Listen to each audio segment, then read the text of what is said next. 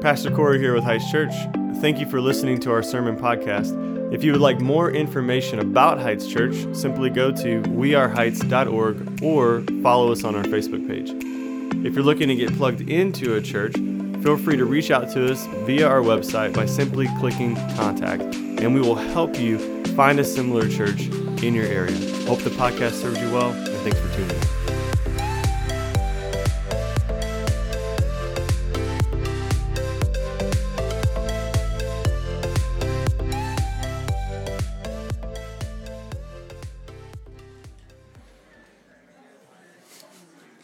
Well, good morning, church. Good morning. How are we doing today? Good. Man, that's such a good worship set, man. It's so good to get to sit in it twice today. So heavy and good. And the theme for today, just listening to God's voice. Mark and the team, man, y'all did an incredible job of inviting us into where you've already been all week. And so thank you for that. For those of you that are new, my name is Corey. I'm one of the pastors on staff. Good to be your teaching pastor here for the next couple of weeks, about 3 weeks or so. Excited to kick off today, just 119. We're going to spend a few weeks in 119. Before we do that, let me remind you of a few things. First and foremost, at Heights, we're about three things. We're about the gospel, we're about community, and we're about mission. The primary way that we walk out gospel, community, mission is in what we call missional communities, kind of like small groups, but not quite a small group, kind of like a life group, but not quite a life group. It's a missional community. We're trying to figure out what does it look like to be family and to live on mission in our local context together with the gospel in mind. And so if you're not yet plugged into what we call MCs, I want to invite you to do that. You can download an app called Church Center. You simply download that app on your phone, and it'll show you, based off proximity, kind of the closest missional community to you that's in your kind of local community. You can also RSVP for the gatherings such as this. You can RSVP your kiddos. About 90% of our people give online, tithe online through Church Center apps. You simply search Church Center, not Church Center, just to be clear, Church Center, Center, and you can pull up everything. One of the things you'll be able to pull up on there is our 2-year celebration. So next Sunday, if you're going to do it, just commit, okay? Just commit. We're going to celebrate 2 years of being together as a merged church next Sunday. So in the morning, we knew daylight savings was coming, and you all are slackers, and that extra hour you're going to lose, you just no way you're going to make it to church.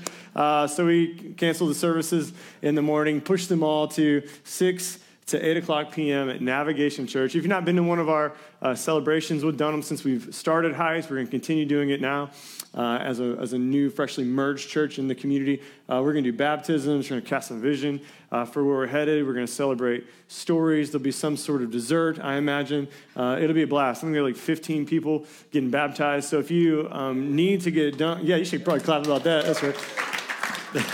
That's way more exciting than just celebrating 2 years. And so if you need to get baptized, feel free to, you can reach out to us on Facebook. You can do info@weareheights.org. You can just come see me or one of your MC leaders if you're in an MC. But I want to encourage you to come, just be a part of that. I mean, we'll pack Navigation Church out. I think we'll see in there why, in fact, we needed to buy and acquire a building because we all can't gather in one place at the same time here, which leads to the second thing then. Our capital campaign is launching. And so if you've been a part of Heights prior to the merge, we did a 3-year capital campaign to kind of raise a nest egg of money, and God was faithful. And in selling this building and in raising funds, the Father gave us $550-something thousand to put towards the building project already that we're moving towards. And so we want to continue in that faithfulness. And so we're going to launch our next round of the capital campaign to help us pay for the build out, to help us pay for the building that we have bought, that we bought the former Knights of Columbus. If you don't know anything about that,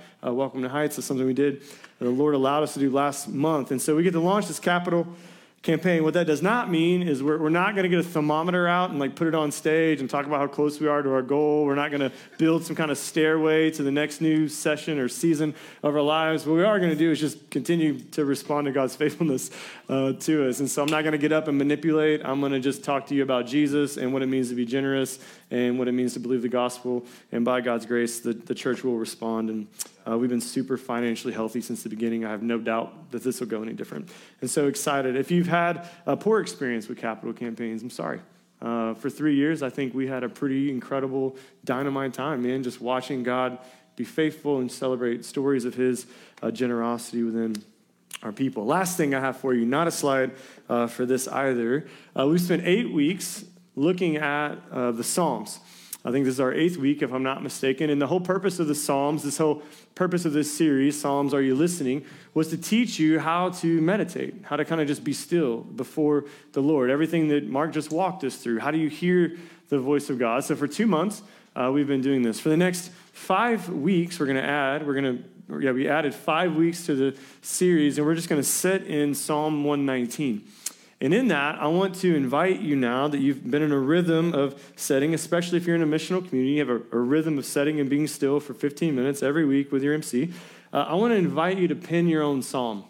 And in that, what I mean is I want you to pen or to write your own poem, your own song, your own lament, your own confession, your own celebration. And the hope here is that within our missional communities, again, if you're not plugged into an MC, this is a great time to do it. Within our MCs, we would like to start penning our own psalm, an individual psalm for Corey, just setting in Psalm 119. We have questions that you all have been going through, same questions.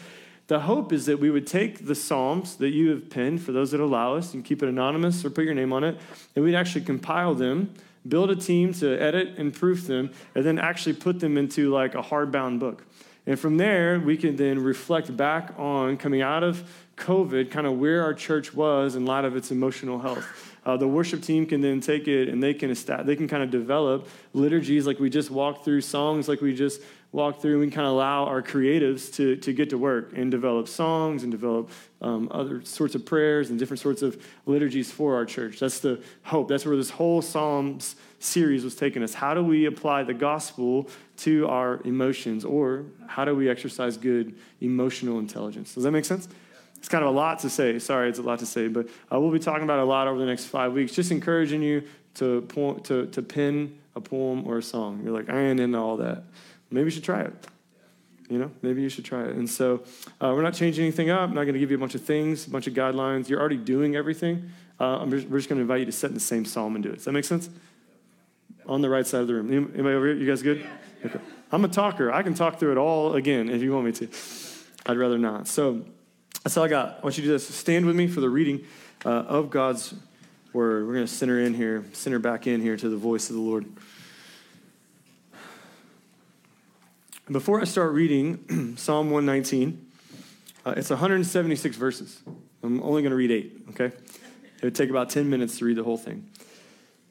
Of the 176 verses in Psalm 119, listen to this, of the 176 verses, 171 of the verses speak to God's voice in one way or another, using a lot of words that are synonymous. There's only 5 verses out of the 176 that do not directly speak to the voice of the Lord. This is where the whole theme has come from this week. As I read Psalm 119, verse 1 through 8, I'll try to point that out, but I want you to pay attention to this. It goes like this, verse 1. Blessed are those whose way is blameless, who walk in the law, that be the word, of the Lord. Verse 2, blessed are those who keep his testimonies, who seek him with their whole heart and also do no wrong, but walk in his ways. Verse 4, for you have commanded your precepts to be kept diligently. Oh, that my ways may be steadfast in keeping your statutes. Verse 6, then I shall not be put to shame, having my eyes fixed on all of your commandments. Verse 7, I will praise you with an upright heart when I learn of your righteous rules. I will keep your statutes. Do not utterly forsake me. Let's pray and ask for the Lord's voice here. Father in heaven, we're thankful that we have your word, that we get your voice, that we have access to it. Most of us in the room have your word in our back pockets, but we'd rather look at Facebook on it. So God, I pray that as we enter into this time together in your actual word, expositing your scriptures, God, may your voice just ring louder than every other voice. And may your voice speak to uncertainty and unfaithfulness. May it speak just verbal cues of trust and love and grace and mercy over us while we're here. Maybe we feel the weight if all we had was your word and not a savior. God, help lead us away from legalism and religion. Take us out of the dark corner of trying to measure up all the time and be something more than you've already called us to be.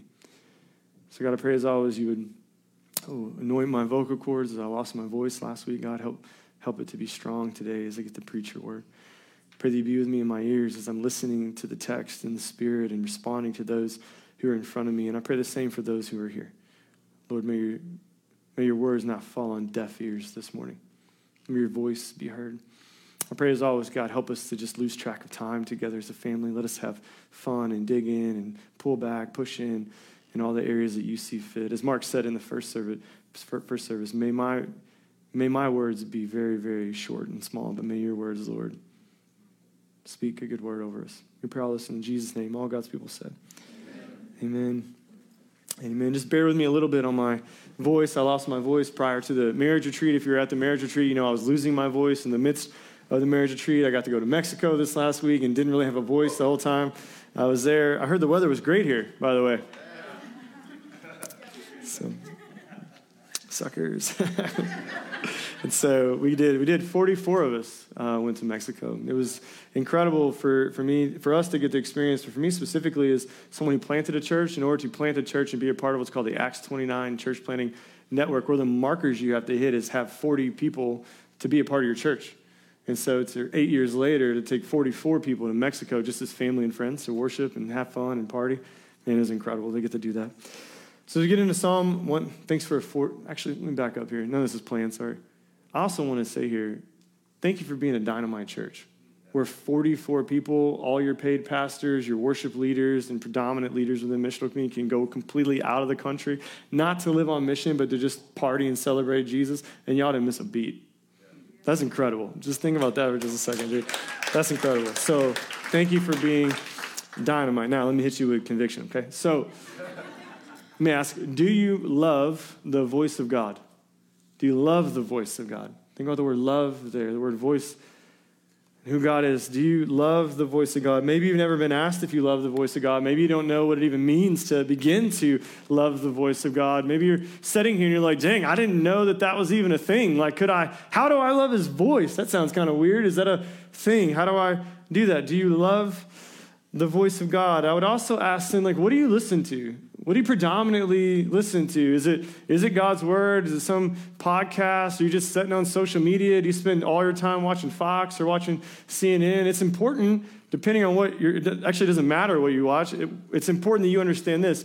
Everything that you listen to shapes you.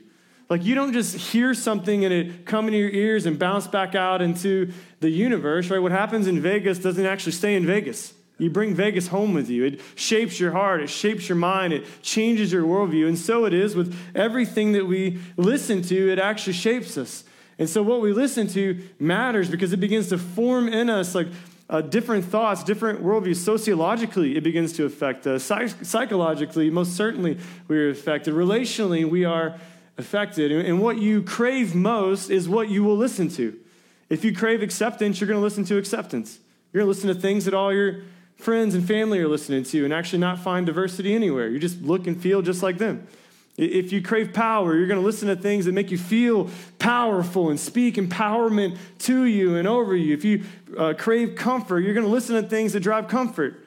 Instead of getting uncomfortable, you'll remain stagnant, insufficient within the gospel. What are you listening to? Do you love the voice of God? The big idea I have for you, this is where we're headed. The big idea is this: God has said all that he needs through his word. I mean this two ways, and the points will support it. God has said all he needs to say through his word, most certainly just through his word, through the canonized scriptures that we've been given, but God has also said all that he needs to say through his word, and that is the word that put on flesh, his son. He said everything he needs to say through his word here and also through his son. Two corresponding points are this. The word made text. If you're a note taker, if you're online, thanks for tuning in. The word made text and the word made flesh. As we get into the word made text, I want to say I was so pumped for this, man. I came back from Mexico. I'm all fired up. I'm excited. And I'll tell you what, as soon as I sat down to start writing, I immediately was hit with like, you need to be like attractive in your speech. You need to be able to reel the people in. You got to make sure that like you're contagious for them. Your excitement for the word has got to be their excitement for the word. The psalmist's excitement for the word. You got to share in that sort of excitement. Immediately, I felt all this pressure. I come back from super restful Sabbath time with family and immediately hit with like, no, but your word, Corey, needs to speak louder than their word. Your voice matters more than the voice of the Lord. While we're entering into a week that is focused specifically on God's voice, it should not catch me off guard that this happens, right? And the Spirit ever so sweetly gave me a quote from Charles Spurgeon, whom I love and who I read a lot about this last week, but I did not read this quote. Charles is going to liken God's word to a lion. And the Spirit remind me of this quote. I'm going to share it with you, and then we're going to let the Holy Spirit just crush this sermon, all right?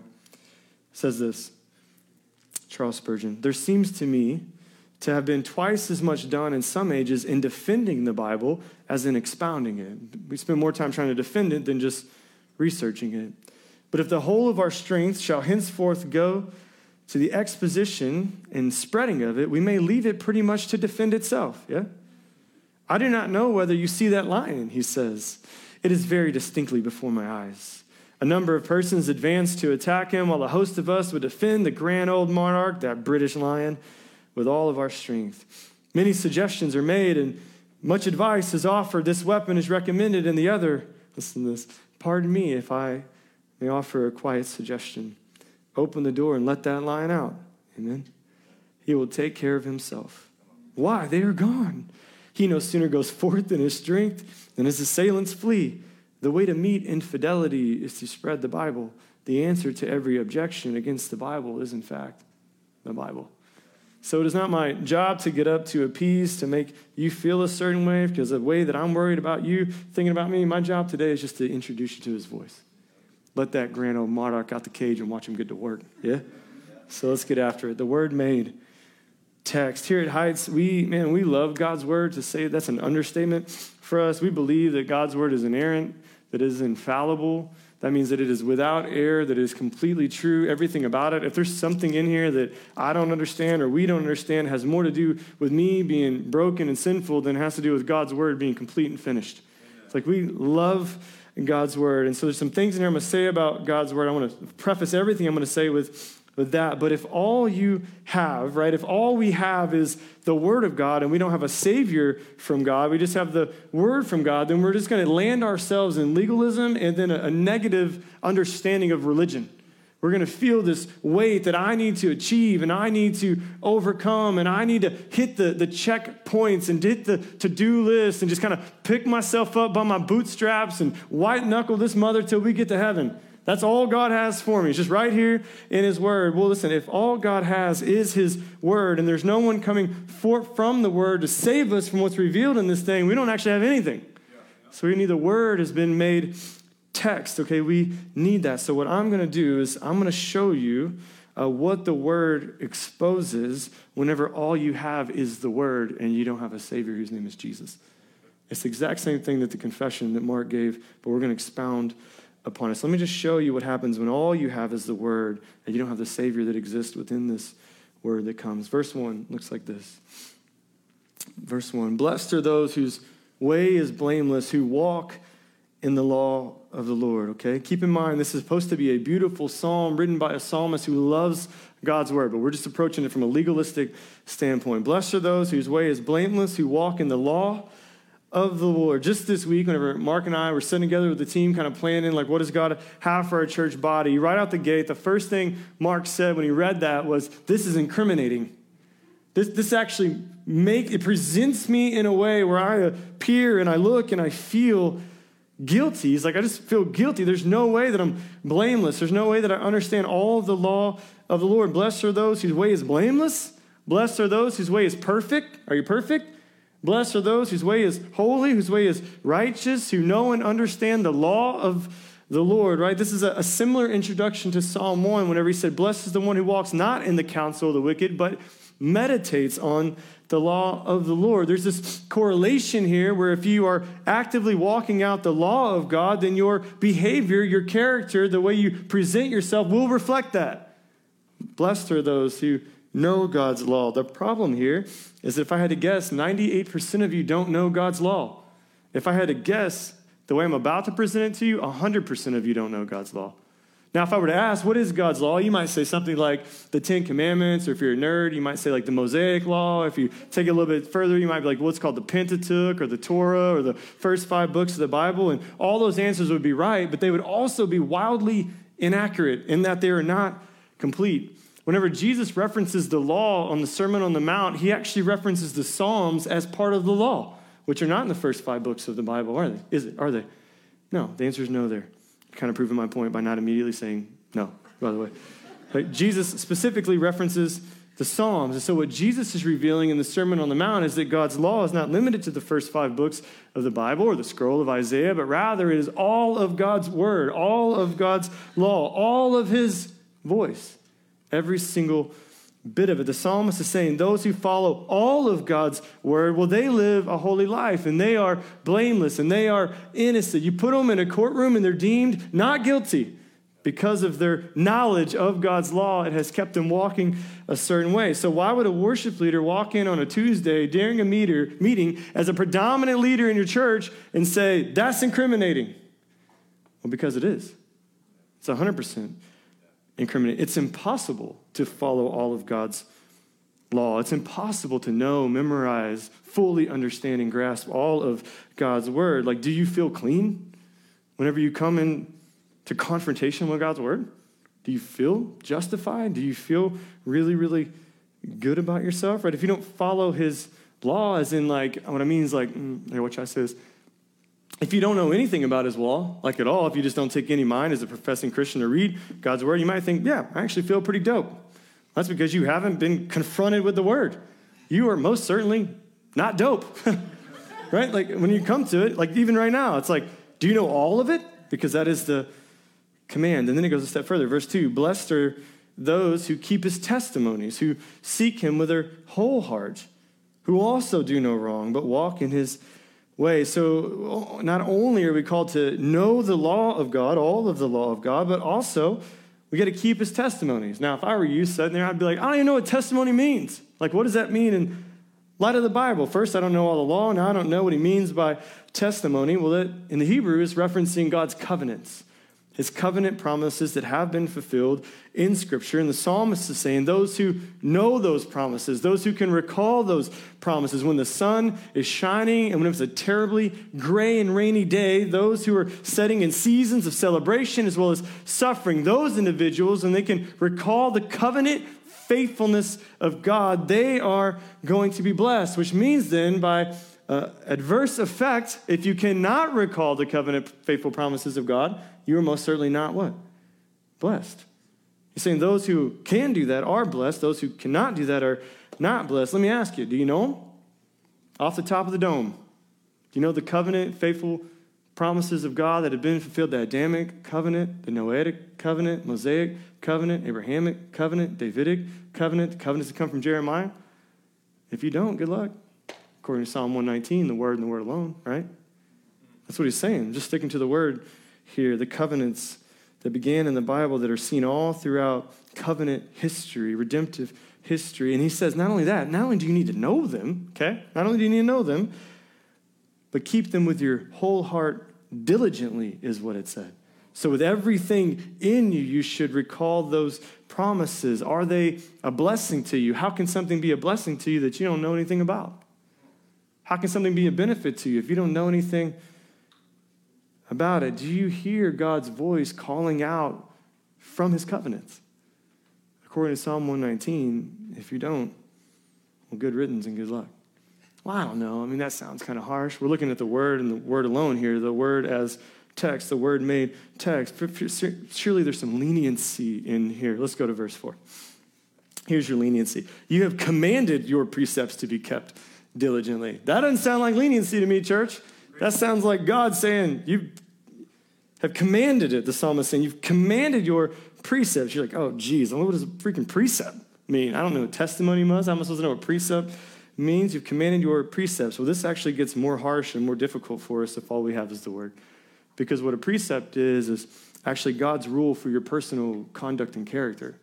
And so what the psalmist is saying here is that it's not just about knowing the voice of God, but it's about actually being the voice of God to everyone around you.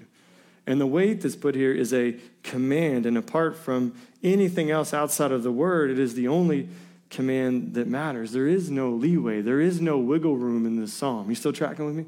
If you have the word and the word alone. And so I want you to feel the weight of what this means. This means every single day of your life, according to God's word, should be in complete and total surrender to God at every single moment. Every millisecond of every second of every minute of every hour of every day of every week of every month of every year. How you doing? Doing pretty good? Feel the weight. Every thought, every idea, every conversation, every greeting, every opportunity, do all things unto the Lord and keep them diligently. This is about your personal conduct. How was your personal conduct this morning with your kids while you tried to get to church? How was your personal conduct last night when you were trying to get them down because you had an early morning today? Some of y'all are here in the second service because your personal conduct wasn't good enough to get you to the 9 o'clock service, right? Feel the weight of that? Diligently keep them. The 10 Commandments, you know them by heart? That's actually the moral aspect of the law that teaches us how to walk out this very thing he's talking about. How many of you can quote the 10 Commandments by memory? Shall not lie, shall not steal, shall not covet, shall not be jealous. How are we doing with those 4? Honor your mother and father, for it's the only command that comes with a promise. How are we doing it? Honoring mom and dad. What about the New Testament? 59 one another's in Scripture. Did you know that there are 59 commands in the New Testament? This is post-Jesus. 59 one another's. That we're called to greet one another, serve one another, be gracious to one another, gossip to one another, greet one another with a holy kiss. All the single dudes are like, finally, first base, let's go. Let's go. I was talking to Mark about it. Mark said, you single dudes can try, but he pays to fight people throughout the week in jiu-jitsu. So if he can catch a free one, come on, let's get him one. I don't know if you saw how big he was holding that acoustic. The command is to keep the precepts diligently, and that is carefully, that is with purpose, that's with virtue, as a virtue. Do you know all of God's law? Do you know all of the one another's? Do you keep them all diligently as seen in your personal character among everyone around you? How are we doing? It gives me heart palpitations. Literally, right now, literally. Just makes me feel like there is literally no hope because I have failed at everything I've just said. If you were saved by the word alone, if you were saved by the word alone and your good works alone, do you see yourself walking into the kingdom of heaven tomorrow? The answer is no. It's absolutely impossible. For those that profess faith in Jesus in the room, but you keep trying to measure up, how are we doing? For those that come in as professing Christians, and yet still are constantly feeling the weight of, I need to pray more, I need to serve more, I need to give more, I need to be more involved, I need to be more attentive, I need to be a better husband, a better wife, a better spouse, a better kid, I do need to respond better to my parents. And if I did all of these things really, really, really well, Psalm 119 tells me if I did all that really well, then God would show me favor, and then God would show me grace, and then finally he would swing open the heavenly gates wide and accept me as a son and daughter. Like if all you have is God and his word, all you have is legalism. You have an incredible desire to continue to measure up, and you will never meet and exceed any expectation in here ever for the rest of your life. When all you have is the word-made text. That's it. And that there's so many Christians that come here and they say, man, that's what I got to do. This is a list of to-dos and a list of to-don'ts. Just get out my checklist, baby. Let's start writing down my to-do list for the day. And if I can accomplish what's in here, oh, man, I'll feel so good about myself. But you won't. You will just get crushed under the weight of impossible expectations. And yet God has the audacity to say, my yoke is easy and my burden is light. How's that a possibility? We're going to get to it in a minute. Verse 5, the psalmist now transitions from talking about everything out there, you and God, to now himself. Verse 5, first person. Anytime the Bible switches perspective, you should pay attention. Verse 5, oh, that my ways may be steadfast in keeping your statutes. This verse frustrates me. I'll tell you why in a moment. But I read that this week, and I was like, really? Like that's the mindset under these impossible expectations? This plea for more? I want more expectations. I want more of your statutes. I want more of that placed upon me. That was so frustrating. So let's camp out here, and I'll help walk you out of it in the way that God walked me out of it. whenever you think about your statutes, as it says here in the text, another word we don't use, when it says statutes with a T, I want you to think statues minus a T. You tracking?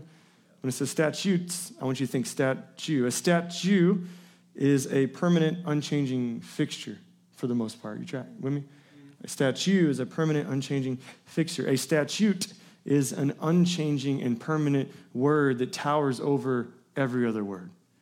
This is what he's begging for. There's a plea in the psalmist's tone here for the voice of God to literally tower over every other voice in your life. Every single voice. Let me push it a little bit further for you. Think about the arch as an illustration. Many of us drive by the arch. I imagine every single person in the room has seen the arch. Everyone watching online has seen it. If you haven't, for some reason, you just Google it. And so the arch is there. You can see it from all over the land. The arch is a fixed structure that towers over every other structure. It's a statue, right? And so is God's word is like that, but it's a statute. It's his commands that have been given to us. Well, just as you can see the arch from afar, you can see it, you can be captivated by it, even if you drive by it every day. If you just take a moment to kind of look at it, it's captivating. It's beautiful. It's an incredible piece of architecture, and you can see that from all over the land. You can pay a whole lot of money to go up in that thing if you want to. You can ride that rickety-o elevator of death to the top of it. You can look out like a window, like in an airport, like in an airplane, and you feel that thing sway. I don't know why anyone pays to go up there, by the way. Just look at it, okay? Don't look. You feel that thing sway, right? You can be in the arch, and what happens when you look out that window is you get like a whole new vantage point. You get a whole new perspective, a whole different, your worldview changes. Where you normally spend your life in your day-to-day activities, where you make that commute, when you drive by that smelly old dump over there, like all of that stuff starts to look different. It looks more beautiful.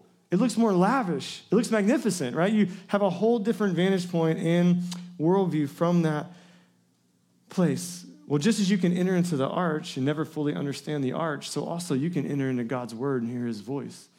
The psalmist is saying that. Like, I want your word to tower over me in a way that no other voice or word towers over me. I want to enter into your word. I want your word to enter into me, and I want it to create for me a whole new worldview. I want a whole new vantage point. I want everything that seems mundane and boring in the world, my commute, my job, my family, whatever it may be, I want you to give me a whole new perspective. He's saying, oh, that I may have your statutes given to me. There's this plea from the psalmist to be formed and reformed from the inside. He doesn't want to just hear the word and have it bounce out back into the universe. He wants it to take shape inside of him and reform his heart and reform his soul and make you look like a whole different person. That's what he's begging for. He's begging for this. Now, the question is this: how can that be possible? Like, how is that possible? So the question I have here, I'll take my time, I'll slow down, dial it back a little bit. How can the psalmist set in the tension and the weight of such clear expectations that are impossible to follow, by the way? How can he sit over here on this side and simultaneously fall madly in love with the voice that gave those same expectations? How is that possible? How can he sit under the weight of such difficult and impossible expectations that just reveal the character of God, by the way? You want to know God's character, you just read this. How does he sit in the tension of that and simultaneously plead for and fall madly in love with the very same voice? How's it possible for him? How's it possible for us? This is what I was asking this week. How can he beg that? How do I get to a place to beg that? Whenever I read that, apart from anything else, if I just have this, all I feel is weight. I just feel expectation.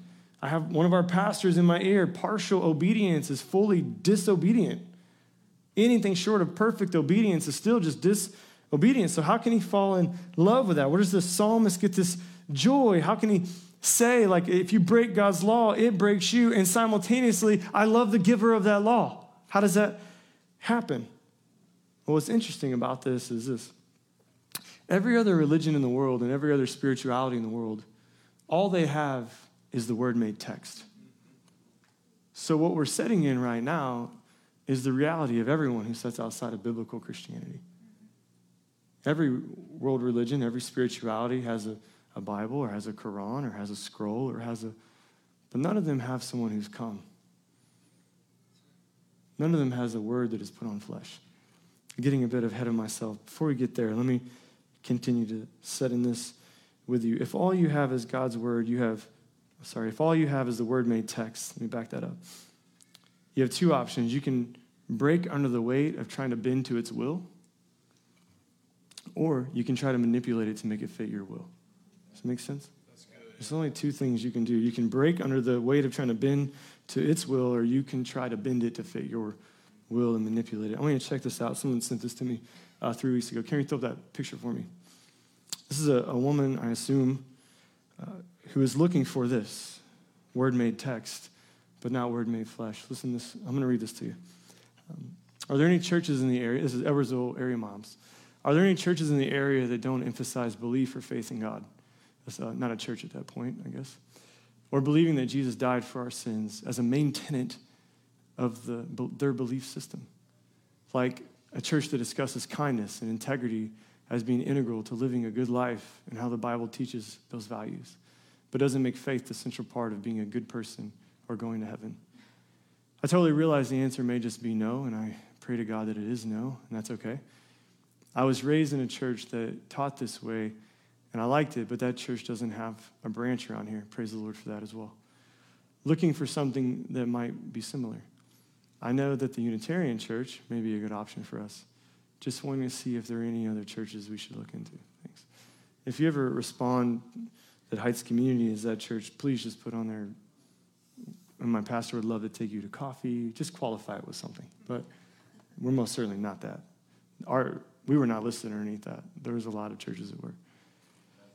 This is an example, though. Listen, this is an example of someone who wants Christianity apart from Christ. They want the word-made text. But she, bless her soul, has no idea what she's asking for. I just approached Psalm 119 with this in mind and our call to confession in mind.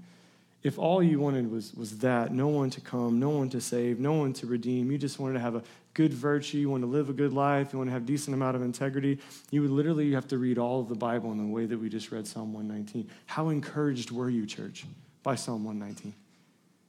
You weren't. It's crippling. It's heavy. It was impossible. I fed you an impossibility is what I gave you. There's no one in the room at this point in the service, if we were to stop, no one in the room would stand and be like, dang, that was good for my soul, Pastor. Thank you. I feel so good right now. Let's take communion. There is no communion in that, by the way. You don't even take communion because there's no Jesus to celebrate. You tracking? When you read things like that, you need to stop sometimes and just sit and pray for people instead of just scrolling on to the next thing. Feel the humanity, feel the desperation in that. Feel the longing and the need for something more. What they're saying in that is this: I want the word made text, but it is so crippling and so difficult to bear, I need to manipulate it. In there, you can feel the weight of bending under the pressure of having the word and the word alone. You can feel it in there as you read it. This is a woman reaching out, crying out, longing. This is a mom in our community longing for something more. And praise God that we have something more. Because if God's word alone was sufficient to save, it would be impossible to experience salvation. Should be put that on the screen. If God's word alone was sufficient to save, it would be impossible to experience salvation. Dude, if it was up to you and your understanding of the word and your really, really good works on your best day, on my best day, we would never make it into the kingdom if we're totally fixated on just the word and the word alone as law. So we have to preach then both law and gospel, right? What this woman is craving on Facebook, she's craving, without understanding it, Jesus. She's craving the word made flesh, not the word made text, although we do need both. I'm trying to be clear about that. And we have him. He has come in the flesh. John 1:1 says this: in the beginning was the Word, and the Word was with God, and the Word was God. He was in the beginning with God. All things were made through him, and without him was not anything made that has ever been made. Verse 4, in him was life, and the life was the light of men, and the light shines in the darkness, and the darkness has not overcome it. And then we continue, John 1:14, and the Word became what? Flesh, and dwelt among us, and we have seen his glory, glory as of the only Son from the Father, full of grace and truth. Verse 16, for from his fullness. We have all received, talking to Christians, grace upon grace upon grace upon grace. Verse 17, for the law, God's word, everything that we're referencing, all of God's word was given through Moses. First 5 books, that's the Pentateuch for sure. For the law was given through Moses, grace and truth come through Jesus Christ. Put a pin in it. The reason that we can sit here in front of the word and hear all these expectations for perfection, and we can feel all the weight and everything it's calling to in light of personal holiness and obedience and character. The only reason we get to sit here in this word and sit alongside the psalmist as he's crying out for more is because there's a Jesus that comes and actually puts flesh on this word. He said the law comes through Moses. All that the law does in and of itself is reveal how far you are from God. Right? Apart from the gospel, apart from Jesus, there is no measuring up. Right? That's it. The law reveals your desperate need for a Messiah, and that's it. That's what it's supposed to do. That's what it did in the first part of the sermon. And so as we come to God's word, we can delight in it alongside the psalmist because we know this Messiah is coming, and he comes in grace and truth. He says grace upon grace upon grace upon grace. How is it that we get to pick ourselves back up, not by our bootstraps, but by the power of the Holy Spirit and pursue God's word again? Because Christ has fulfilled it in every single way that he could ever fulfill it. The word, the voice of God himself, put on flesh and dwelt among us. Verse 18, I forgot. Verse 18. No one has ever seen God, the only God who is at the Father's side, though he has made him known. The word and the word alone is insufficient to save. It only leads to judgment. And at the same time, hear me, we need the law. We need all of God's word, and we also need the gospel. This is what separates us from every other school of thought, every other religion, and every other spirituality. Is we don't have just the word-made text, but we have the word-made flesh. This is why I said the big idea. God has said all he needs to say in his word. Fortunately for us, we have this part of it, where Jesus comes. He lives a perfect life and dies the most humiliating death on the cross, rises to new life. Do you know whenever Jesus goes to the cross, he didn't just go to the cross to die for sinners. That's most certainly a part of it. Jesus goes to the cross to fulfill God's word. He fulfills every single aspect of it. Think about that. All the words that we didn't know coming into the sermon, Jesus fulfills. He fulfills the commandments. He fulfills the precepts. He fulfills the statutes with a T. And how does he do it? By going to the greatest statue that's ever overshadowed humanity, the cross. Jesus Christ has fulfilled every single aspect, and he did it with an incredible amount of love for his Father. It was his Father's voice. Recall the garden. Whenever Jesus says, is there another way? Like this woman's looking for another way. Is there another way where I can rely on myself, where I can do things myself? Jesus says, Father, is there another way? Is there a way I can bring salvation without the cross? Is there a way I can bring salvation without faith in me? Is there a way I can bring salvation while not being betrayed by my best friend, while not being beaten by the very people I came to save? And the Father looks at him and says, no, you must do this to fulfill the law. In the Sermon on the Mount, Jesus says, not a dot, not an iota of the law will pass away before I fulfill it. He looks at God's word, he looks at his voice, and he says, not a letter of the law, not even a portion of the letter of the law. Not the dot from an I will be removed. I would rather heaven and earth be removed, he says, as the word of God who's put on flesh. I'm going to fulfill every single aspect of it. Why? To set them free. That's why. So whenever we fail to respond to God's word in perfect obedience, the beauty of the gospel is grace upon grace upon grace. Now, with that in mind, church, we can view verse 6 in Psalm 119. That's so incredible. That's dope. I'll tell you that. That's dope. Quote that on Facebook if you want to. Verse 6 says this. Listen to him. Then I shall not be put to shame, having my eyes fixed on all of your commandments. There's no need to fear God's law and commandments, for they have been fulfilled in Christ. It is actually Jesus' obedience that frees us to further explore God's word, because we get to enter into it. Verse 7, he says, I will praise you with an upright heart. When I learn of your righteous rules, when I learn of your righteous judgment, there is no fear in this sense, no fearful, like scary fear in coming before the Father, who is also the judge, because Jesus has taken our judgment. We don't have to judge ourselves. There is no Romans 8, no condemnation for those whom are in Christ Jesus. There's no self-condemnation then, right? Whenever you're struggling to get yourself here with your kids or your family, you're struggling as a single, dealing with whatever addictive personality trait you have to deal with pornography or alcohol or whatever it may be. Maybe it's just late nights, and maybe the addiction is just a significant other. I don't know. The reality is, like, there's no self-condemnation. There is only condemnation in Christ and a resurrection. And it pulls us out of the throes of that. Verse 8, I will keep your statutes. Do not utterly forsake me. God, gosh. Like, if you missed everything, I don't know how you could have missed all that, but if you did, just know this. If you missed the gospel, Jesus, who was perfect kept the law in every way, kept all of God's word for us, was utterly and totally forsaken in the cross. The only one who was innocent was judged. But we who are deserving of judgment, who are most certainly not innocent, will never be judged in Christ because he took that. And whenever you get that level of grace, like that level of mercy, who loves you like that? Ain't nobody loves you like that. And this is always the will of the Father according to his word. And so we need God's word as text, yes and amen. Most certainly, we should be obedient to it. We should be passionate about it. And we should do all things with the understanding that Jesus did it perfectly. So when we fail, grace upon grace upon grace. Amen? Stand with me. Let's take communion. Father in heaven, thank you so much for your word. It is good and right. Thank you, Lord, these over all of us, Lord. And technically, there is no failure in the gospel. There's only grace. But God, I pray that you give us grace to succeed, that we might look to your voice over every cultural voice, over every news broadcast, over every podcast, over every vlog, over every tweet, over every Instagram, TikTok, Facebook post, Lord. May your voice ring louder.